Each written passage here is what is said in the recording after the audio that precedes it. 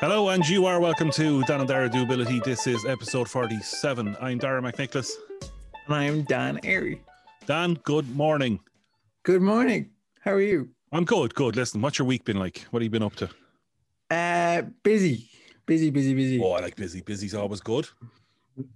Busy is good, yeah. It's also quite stressful at times. But we're getting there. What were you doing? You had a lot of college stuff going on. Yeah, just trying to sort out filming and stuff like that, and it's been a bit of an issue. But we seem to be on the home stretch now, so. Yeah, but that's all part of learning, isn't it, Dan? I think what you said to me last night, you certainly don't want to be a producer for TV and film. No, I've a renewed amount of respect for producers. Yeah, just for the patience that is needed. Yeah, I know, and that's not me saying I don't have patience. And it's not saying, and nor am I saying either that you won't be capable of doing the job at all, not even for a minute, but it is hard. Yeah. Sorting out locations, getting permissions, getting all the pieces to fall into place at the right time. Mm-hmm. You know, and I know you're not exactly doing a sort of an epic here where there's going to be gazelles running across the savannah and, you know, being chased by a lion or anything like that. This is a fairly simple one camera sort of deal, you know, but it's still the complexities of trying to organize that and get permissions and, you know, and just in COVID times as well, where people are just simply just going to go, no, not happening. But no, that's it. Stop, go away. Don't you? But it's just me and the camera. No, not today. Thanks very much. The Giselles you were mentioning, that'll come later down the line. Yeah, no, it will. Yeah, the best of luck, you know, trying to round up a load of gazelles. Although I did hear this weekend a monkey escaped from the zoo. Right. And that made me smile. And, you know, it didn't even make kind of, you know, COVID is still obviously number one in the news, but I would have thought it would have at least been, you know, the second headline. The guards were called and all to come in and help the zookeepers. I just, you know. A little bit of whimsy, yeah, you know, escaped. I don't think he got out of his zoo complex, but he got out of his sort of enclosure, you know. So I would have liked to have been there for that. Now, Dan, this week, last week we were talking about how everything is connected and the sort of the history around disability, and we kind of wandered into a bit about language, and then kind of during the week I was doing a little bit of looking into it, and I came across a couple of things that just, I wouldn't say made me laugh, but made me just kind of go, Jesus, somebody's actually gone to an awful lot of thought, and you know, there's things we can't say anymore that we shouldn't be saying. Yeah, and it's one of those situations that if you didn't laugh, you'd be like angry about it, or yeah. No, it kind of started out. It kind of, I don't know. Maybe I had my VPN on my computer, but it kind of took me to the government, the UK website, or government website, and kind of words to use and avoid. And I was kind of, God, yeah, jeez, God, the English, they're all mad over there, like, you know. But unfortunately, or fortunately, whichever way you want to look at it, it's the National Disability Authority here as well. I've pretty much got something similar. It doesn't look as good as the English one, but so just some of the things that we can't say anymore. Okay, so we can't say cripple or invalid anymore. They're a disabled person. Okay, you can't say the handicapped or the disabled. It's just disabled people. Where else are we? So you're not confined to a wheelchair, then, nor are you wheelchair bound. You're a wheelchair user. Yep, absolutely. Okay, this one kind of got me, I have to say. We have to avoid the use of able-bodied. Okay, so I am not an able-bodied person anymore. Right. I'm non-disabled. Yeah, you mentioned that one to me during the week. I'm a little bit confused by that one personally, to be honest, because I suppose I myself have always used able-bodied. But to me, that there's nothing wrong with that. But I just don't get it that I'm non-disabled. You know, I just with that, like by definition, by saying you're non-disabled, you're able. Yeah. Then, like, yeah. Yeah. I don't know. I know Straight with it's an interesting one. So we can't use dwarf or midget anymore. So that's somebody with restricted Rightly growth, so. with restricted growth or short stature. Fit spells and attacks, they're seizures. You can't call them the blind. So they're people with visual impairments. Blind people are blind or partially sighted people. The deaf and the dumb and the mute are now. They're still deaf. That's okay. User of the British Sign Language Disability, the ISL for us, or a person with a hearing impairment. So this week I put up a couple of things on our kind of Instagram and Facebook page. Just words, nothing. That was it, just a word and a plain background, plain background. And kind of what prompted that for me was last week when we were talking about Jessica Long. Yes. And she described herself as or the parking space as a handicap space. And even when you said it, you kind of went, you were just you weren't sure what to be doing with it. Right? And but that's the term they use, and that's what they use. But we can't say that here anymore. And that just got me thinking about the words and the language. And that's kind of where we ended up here. So the first word I put up was handicap. Yep. Right. And it was just 9 words in general that went to us kind of over the last few days. We got some reaction. We did. We got a little bit of reaction. I think I got possibly more reaction than you did.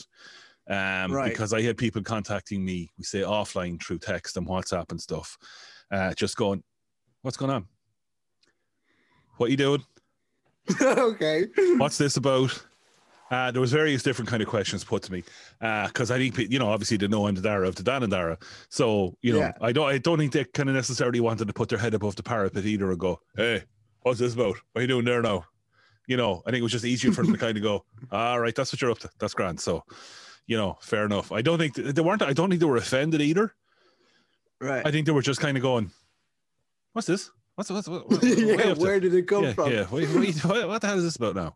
But I don't know whether they agree or not. Again, that's the thing about text messages and the written word. You can't kind of get any inference out of that whatsoever. Nor could you get possibly the first word that we put up, which was handicap. Kind of one of the first comments that came in, we say online, was, you can't be using this word. You can't be using this word in a derogatory way. And I mean, it was just there. I didn't say it was derogatory. I didn't say it was to be used in any way at all. It was just a word.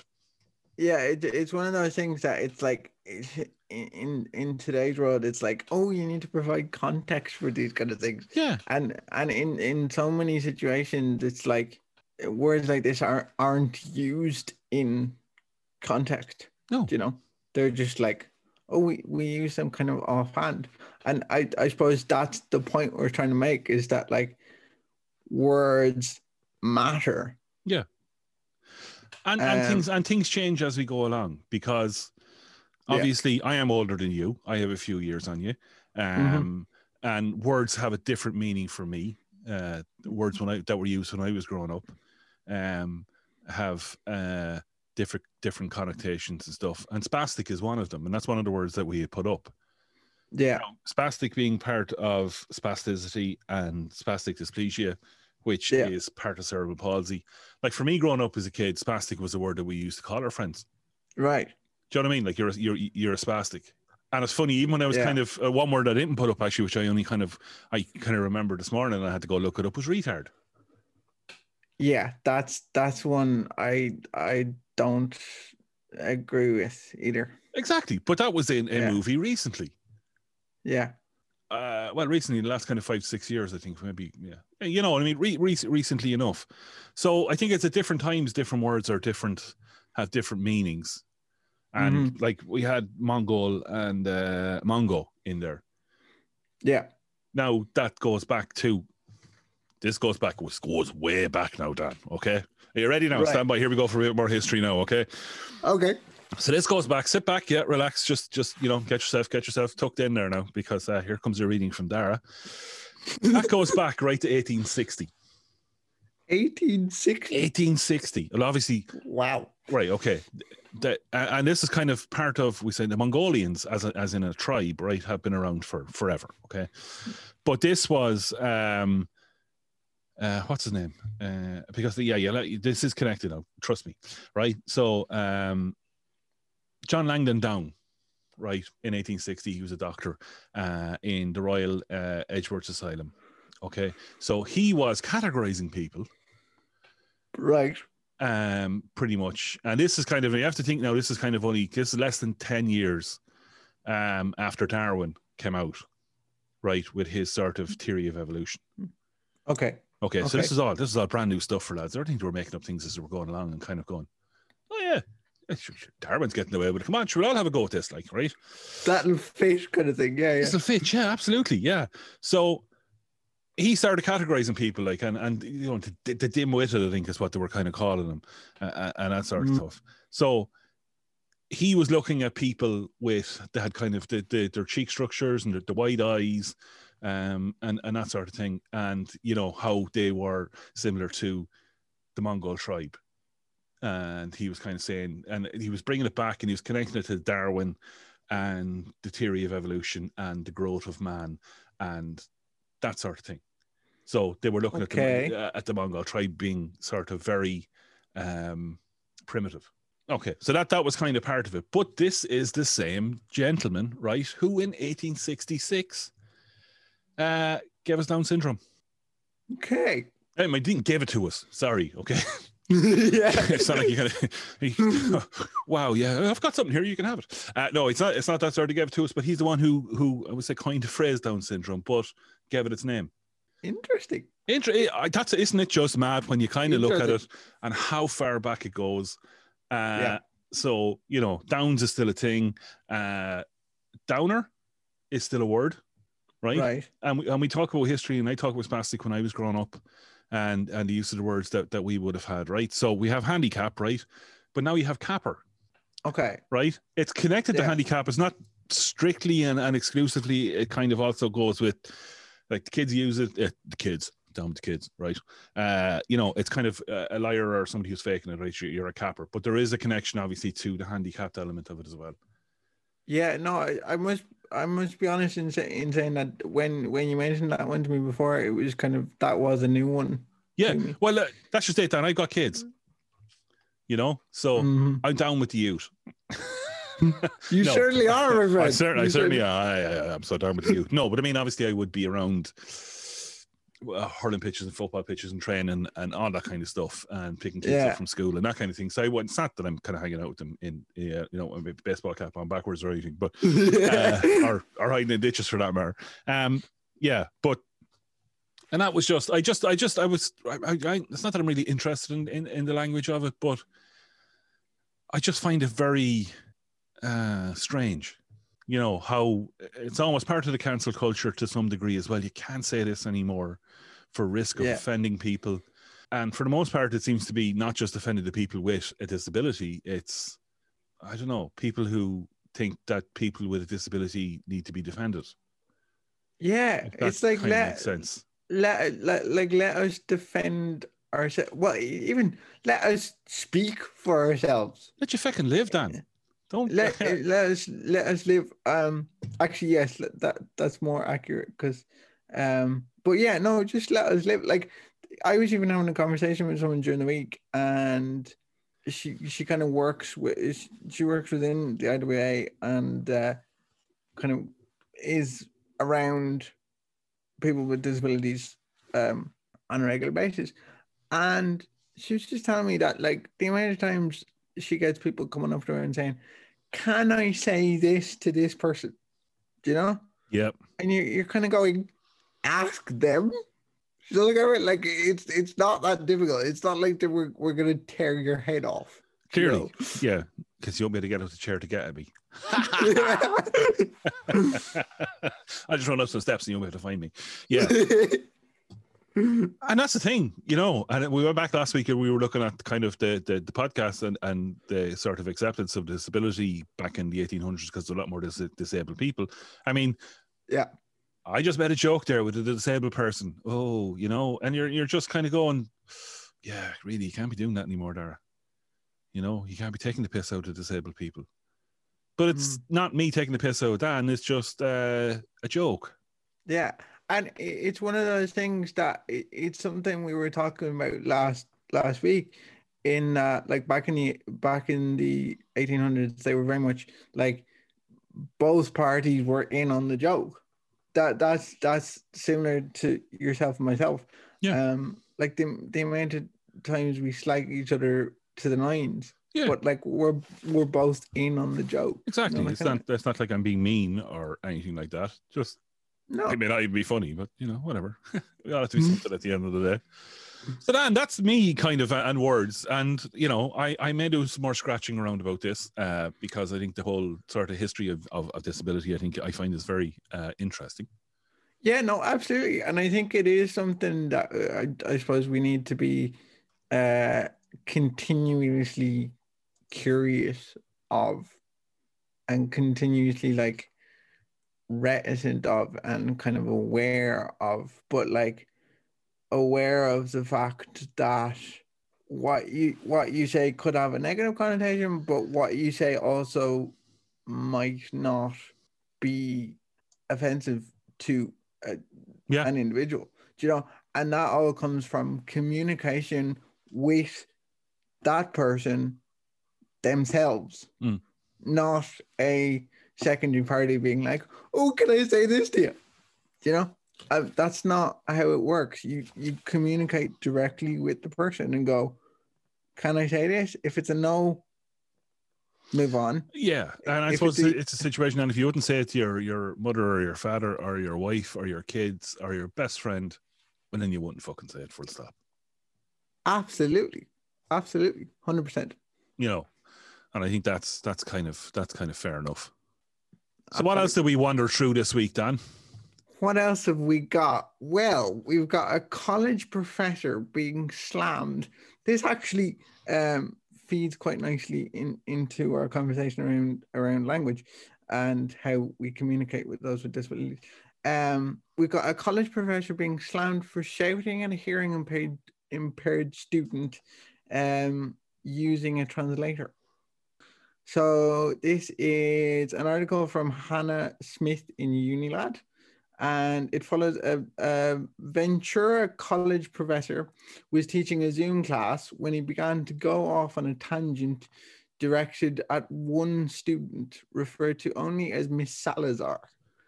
And I must say that's a very cool name. I love that name. Telling her, hello, I've been talking to you, before asking her why she hadn't answered any of his questions. So following his rant, one of the girl's fellow student, Abigail, decides to step in and tries to explain to the professor that she's hard of hearing and has a sign language translator. Right?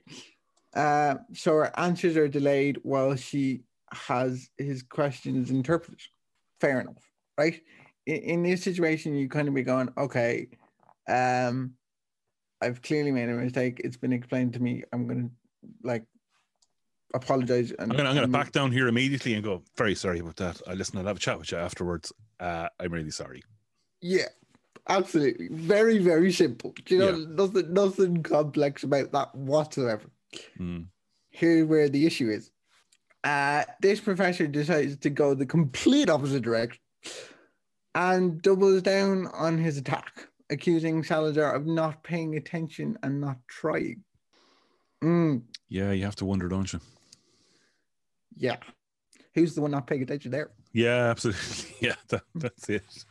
And then you go even further and say, we hear that eventually the professor tries to walk back his comments, saying, I'm not attacking you, I'm just disappointed in you, all while refusing to apologize to the student. And unfortunately for him, everything was recorded on TikTok. I love TikTok, Dan. Down with the youth. Hey! Yeah. Yeah. It's one of those things, though. It's like, eventually, so he's saying, I'm not attacking you, I'm just disappointed in you. Like, that is attacking somebody.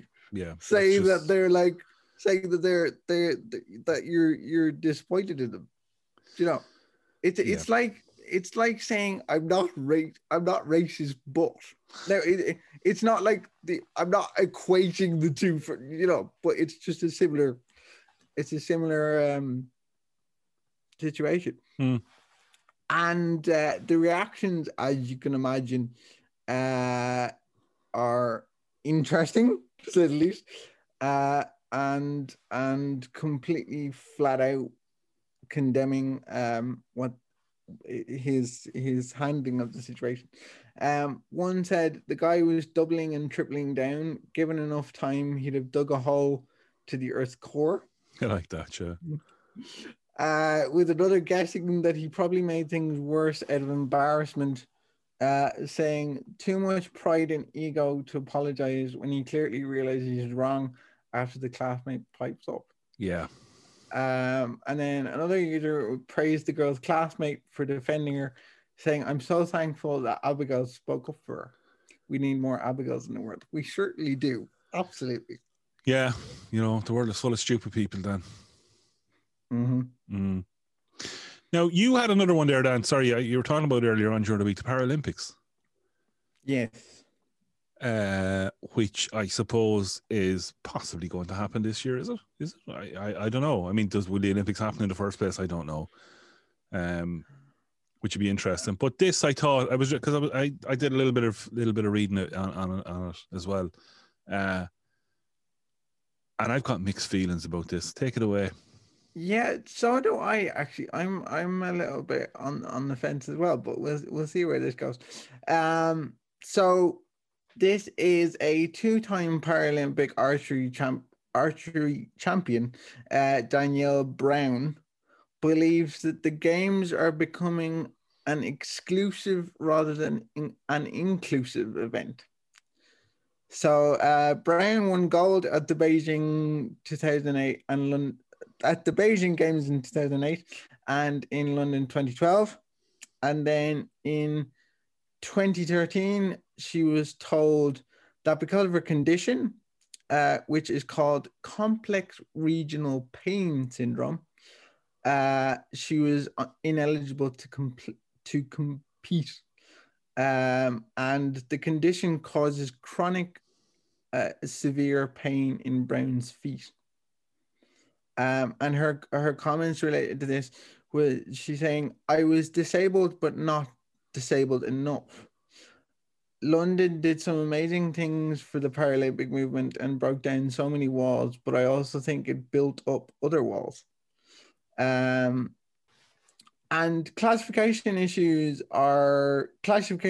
eligibility issues are becoming an increasing problem for the International Paralympic Committee because a large number of athletes across a number of sports either require first-time or repeat classification before the games to ensure they are competing in the right category.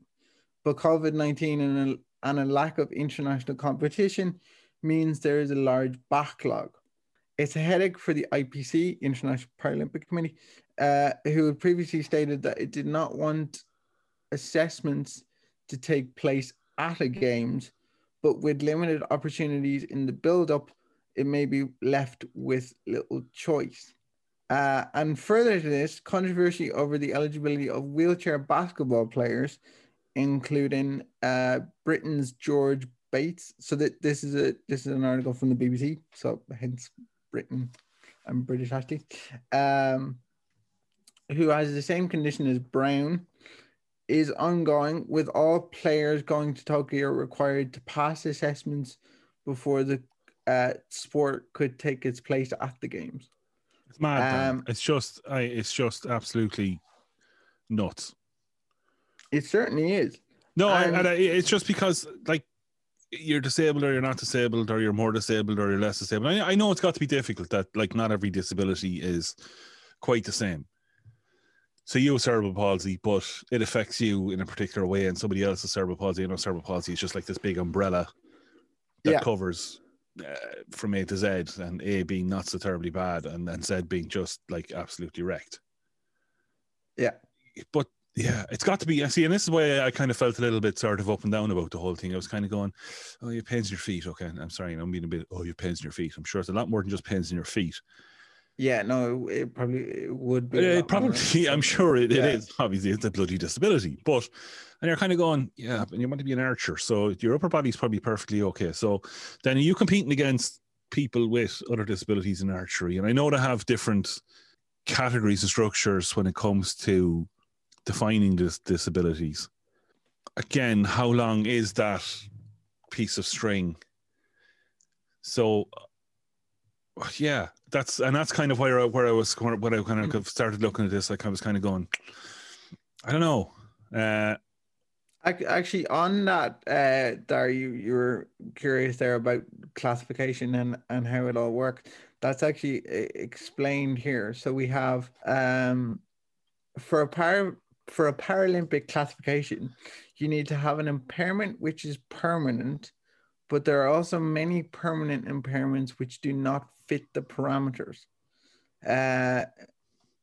Conditions including ME, arthritis, and mental health issues, plus deafness and hearing loss.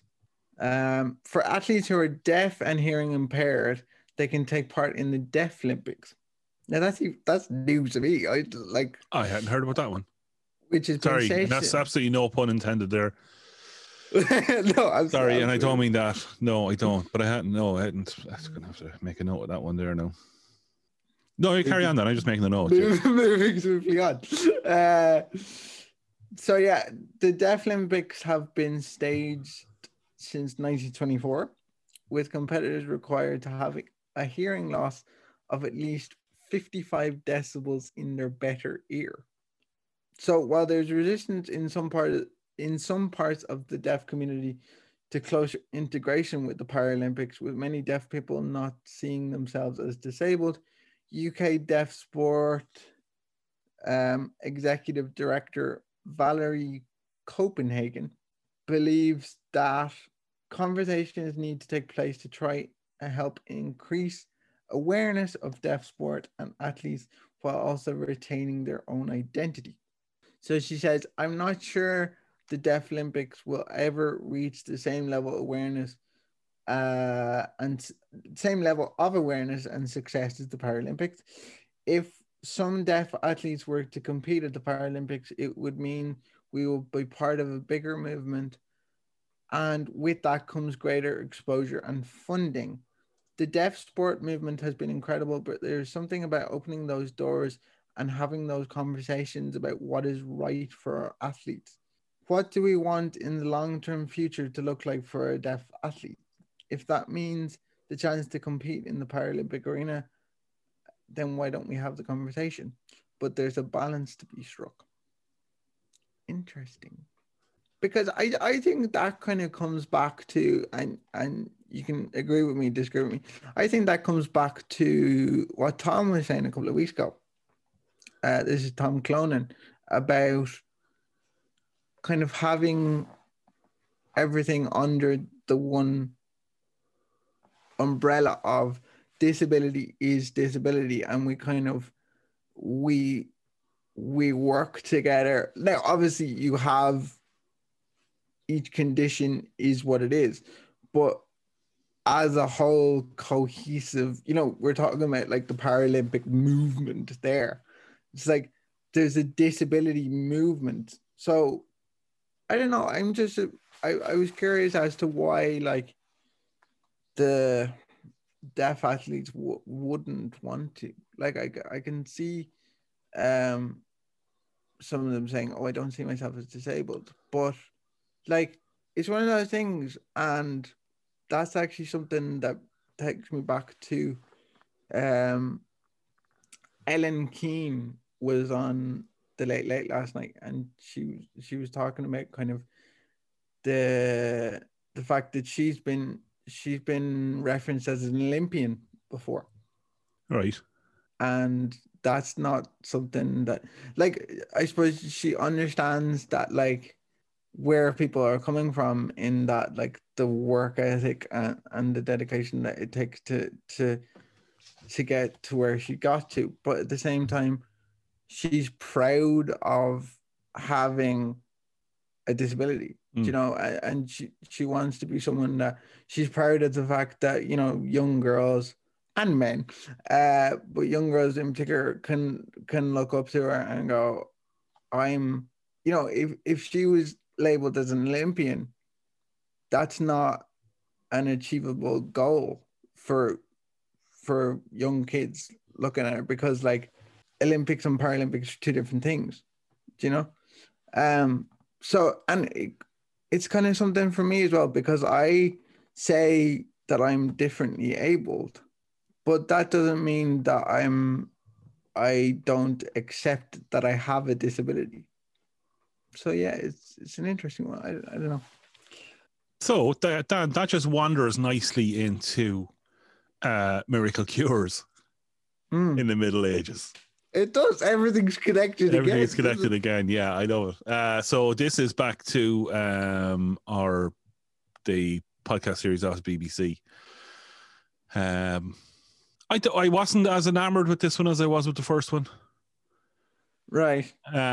This to me was just more about sort of I don't know, divine intervention, really. I think really and absolutely. miracles and scapulas and relics from saints and popes and all sorts of things, and people's hope, I think, really more than anything else. I mean, it's got a big tent revival, I suppose, in America somewhere, you know, with a preacher coming on and going, stand up and you can walk, Dan, you're okay, it's no big deal. And, you know, Dan gets up and walks, but actually, really, he doesn't. Almost like faith healers these days. Yeah, I suppose it is to a certain extent. But I mean, there's still a lot of it going on. No, absolutely. You know, wasn't there a nun there rolled out recently in a coffin or something? I don't know. I'm not quite sure. Don't quote me on that one. But, you know, there was somebody paraded through town anyway as being a saint recently, and everyone was going up and touching it and kind of, you know, bringing their ills and their woes to it. And Chernock is full of them. Yeah. But at the same time, I think we have to say that everybody is entitled to their beliefs, and we're not. No, they're not then. No, they're not.